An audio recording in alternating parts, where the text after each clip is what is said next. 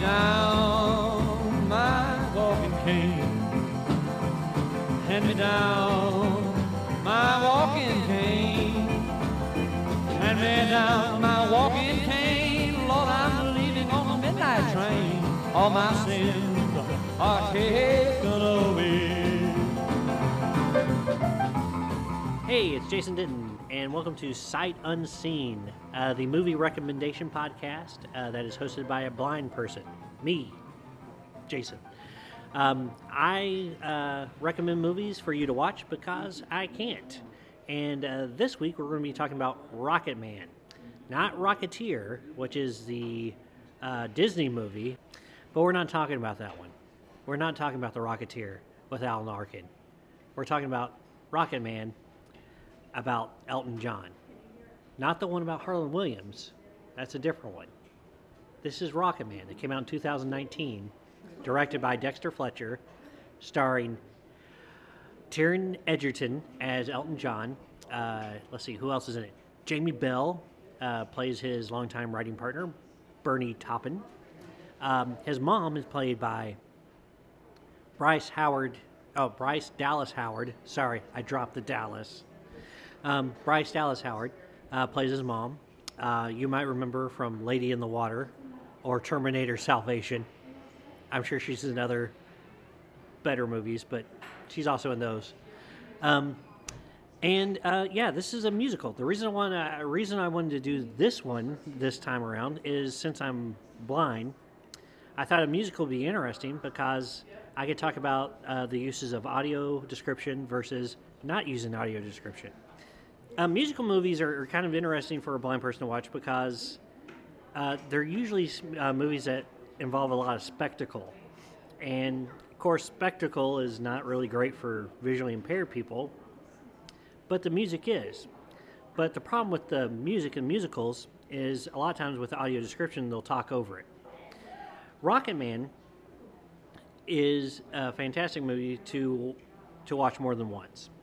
I watched it. I've probably seen it 4 times by now. I've seen it twice with audio description, twice without. And the audio description on Rocket Man is fantastic.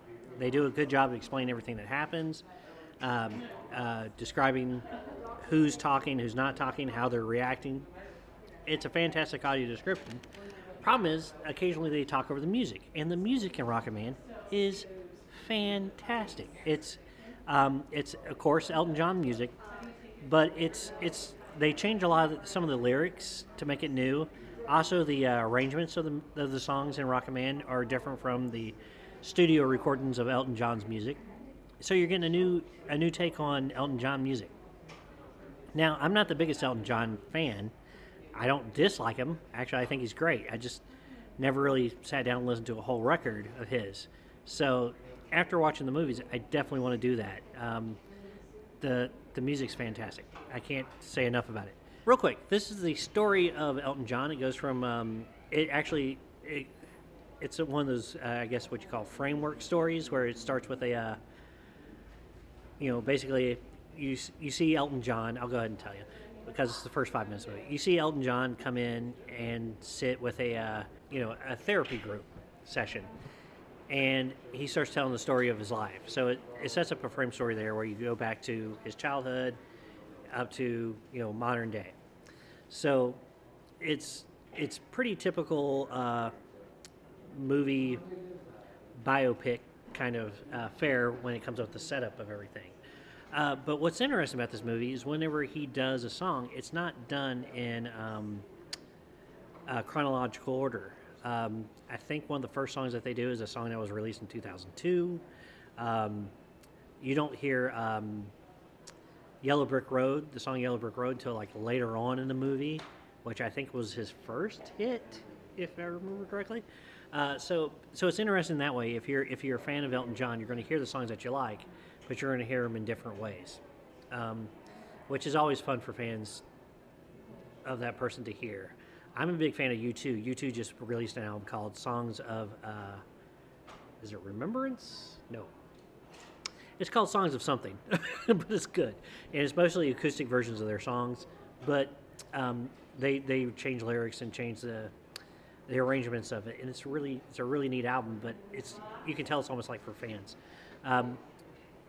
This kind of rides that line where it's for fans, but also for newbies. Like I said, I know who Elton John is. I know his big songs, and I like them. I like them a lot. I think Daniel is one of the most beautiful songs ever written. But I don't own a lot of records of Elton John. So it's interesting to hear all these songs that you know in different ways and used with different lyrics to fit his story. And just learning about the man himself is pretty neat. Like, he learned piano by just playing by ear, which is pretty neat, before he actually learned like the technical aspects of it. But also, and what I keep finding out about these movies I've been reviewing is they always, maybe I'm attracted to them in this way, that I always learn a little bit about myself and how to improve myself while watching these. Elton John, in the movie, there's a line where he talks about where people thought he was a introvert who has extrovert traits. He loves to be in front of people. He loves like the costumes, and like of course the big glasses and the showbiz part of it. But there's a lot of himself that he keeps inside. The movie does a beautiful job of showing who loves him unconditionally for who he is and who doesn't. And how they do this is that he will maybe blow up at somebody who's in his life, or does something to disappoint somebody in his life. And this happens in 2 points in the movie, where he's struggling with alcohol, and he drinks in front of his then wife. He married a lady for a while, and then he got divorced.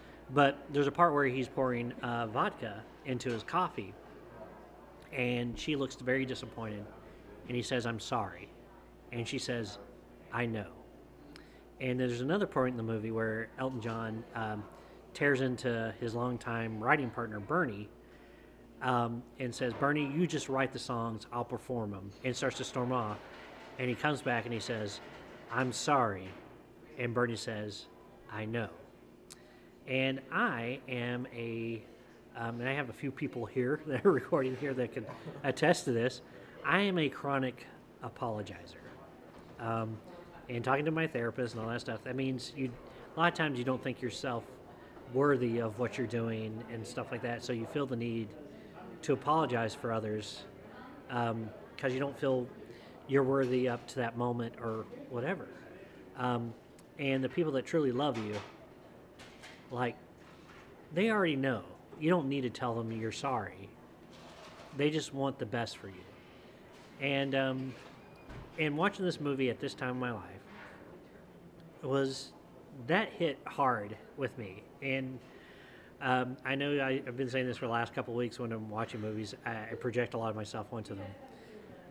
But this one, especially with the "I'm sorry" and the "I knows," really hit hard, because you're seeing this man who's so famous and so well liked, who he feels like he can't express who he is until later on in life.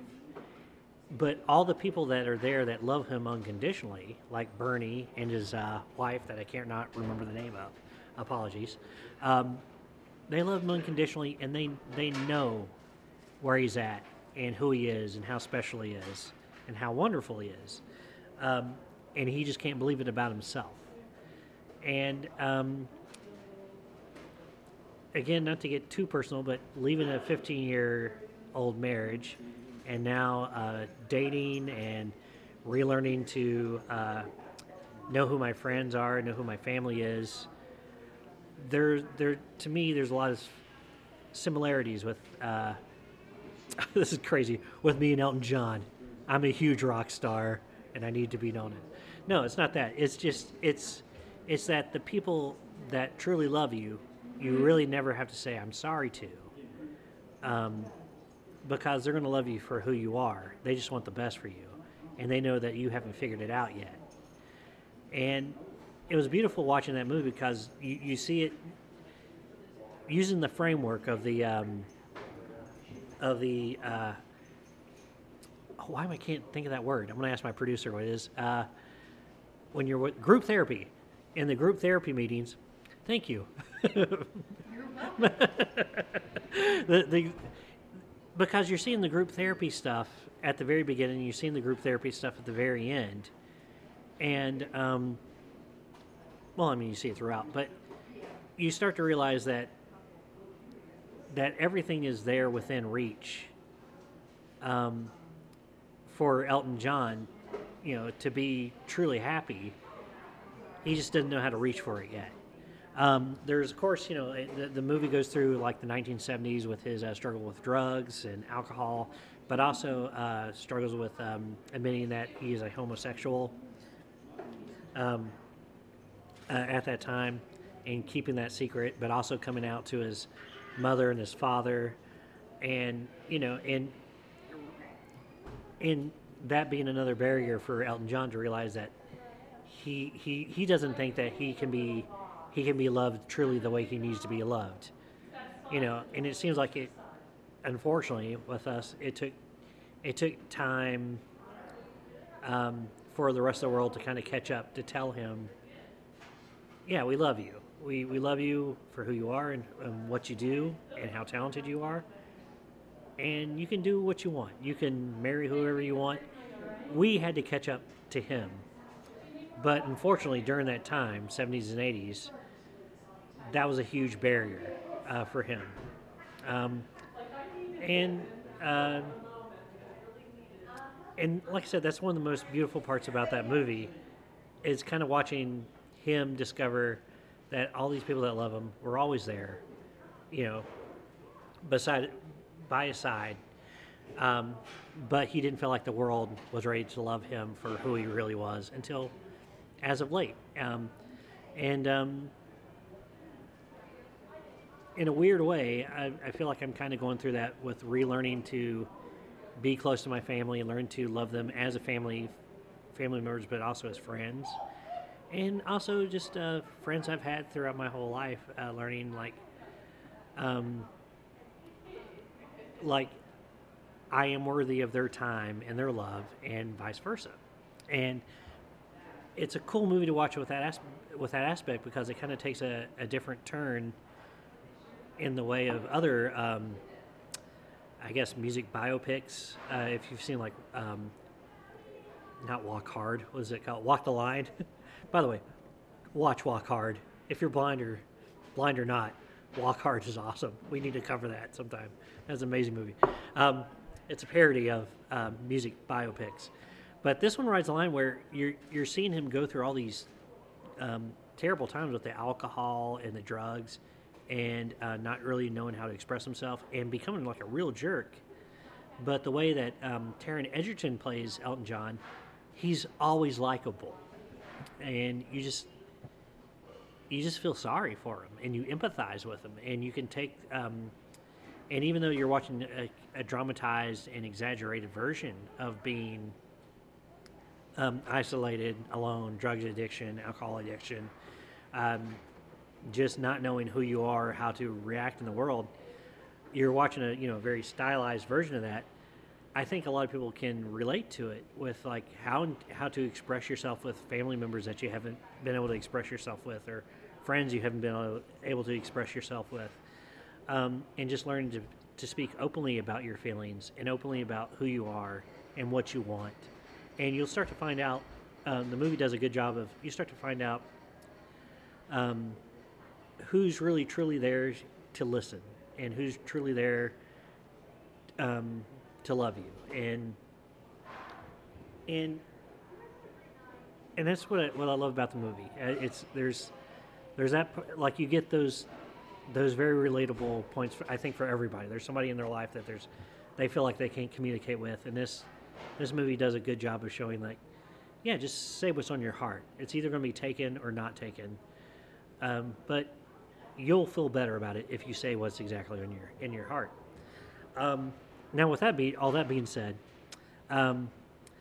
the movie in my head, what I pictured as a blind person is beautiful. I mean, I guess I'm gonna assume it's beautiful for other people to watch it, but there is a scene as described beautifully by the audio description where he's playing at the Troubadour for the first time, and it's a Monday night and the place is packed, and he does the song.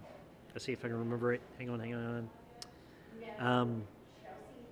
Crocodile Rock, and he starts playing the piano, and his feet start to levitate off the ground, and they start to fly up behind him, and it's just his fingers are touching the piano, and he starts to float. And then as he's playing the song, if you know the song Crocodile Rock, it goes into this la la la la la la la la la. Well, when he gets to that chorus part, the audience starts to go up off the ground and float, and you can in that movie in the movie that's showing that it's that's it. That's true love. It's true feeling like his connection with the audience and music and everything. Everything's right at that moment. It's before where the alcohol and the drugs take place and stuff like that, and just everything's right. He's playing his songs. He's playing the songs that he wrote with Bernie, and it's just this beautiful, magical moment that I picture in my head, and I hope it's just as beautiful on screen for those of you who can see, because it's in my head. It's just a beautiful moment in the movie. And there's lots of things like that when he jumps into the pool, and there's a halo of light and things like that. But it was also interesting to go back without the audio description to hear that same part, the Crocodile Rock part, and hear how they've redone the music to make it sound just this effervescent, floating, magical tune instead of this kind of this rockabilly type song that Crocodile Rock is on the radio when you hear it. Let's see, what else can I tell you about this movie? If you're wondering, does he ever become a rocket man? Yes, he does. Later on, I'll just leave that out there. You'll watch it or listen to it, and you know what I'm talking about. What else? Taron Egerton is great. Again, it's all his voice. He does a great job of playing Elton John. He also does a great job of singing the songs in kind of an Elton John manner, but also in a weird way making it his, where it'd be interesting. Like I'm planning to get the soundtrack and go through it because it's really good, and then actually going back and listening to some of Elton John's old records, especially in the 70s, and just listening to the contrast, and it's just being a fun journey. Rocketman, amazing movie. Can't wait to talk to you guys again. I'd like to thank Lydia and Charles, who's sitting here listening at the table. And also would like to thank the Blue Ridge Pizza Company here in Etowah, where we're recording at. It sounds like they're getting ready to close because I hear a vacuum cleaner. So we probably need to be heading out. But anyway, thanks again. We will be back next month with a new movie recommendation. You can visit us. I'm going to get the email address from Lydia. Email us siteunseenpod@gmail.com. And just if you have any recommendations or any criticisms, constructive criticisms, please let us know. And we'll try to implicate them. But yeah, thank you for listening. We'll talk to you later. Thanks again, Lydia. Thanks again, Charles. Thanks again, Blue Ridge Pizza Company. And bye. Hand me down my walking cane, Lord, I'm leaving on the midnight train. All my savings are taken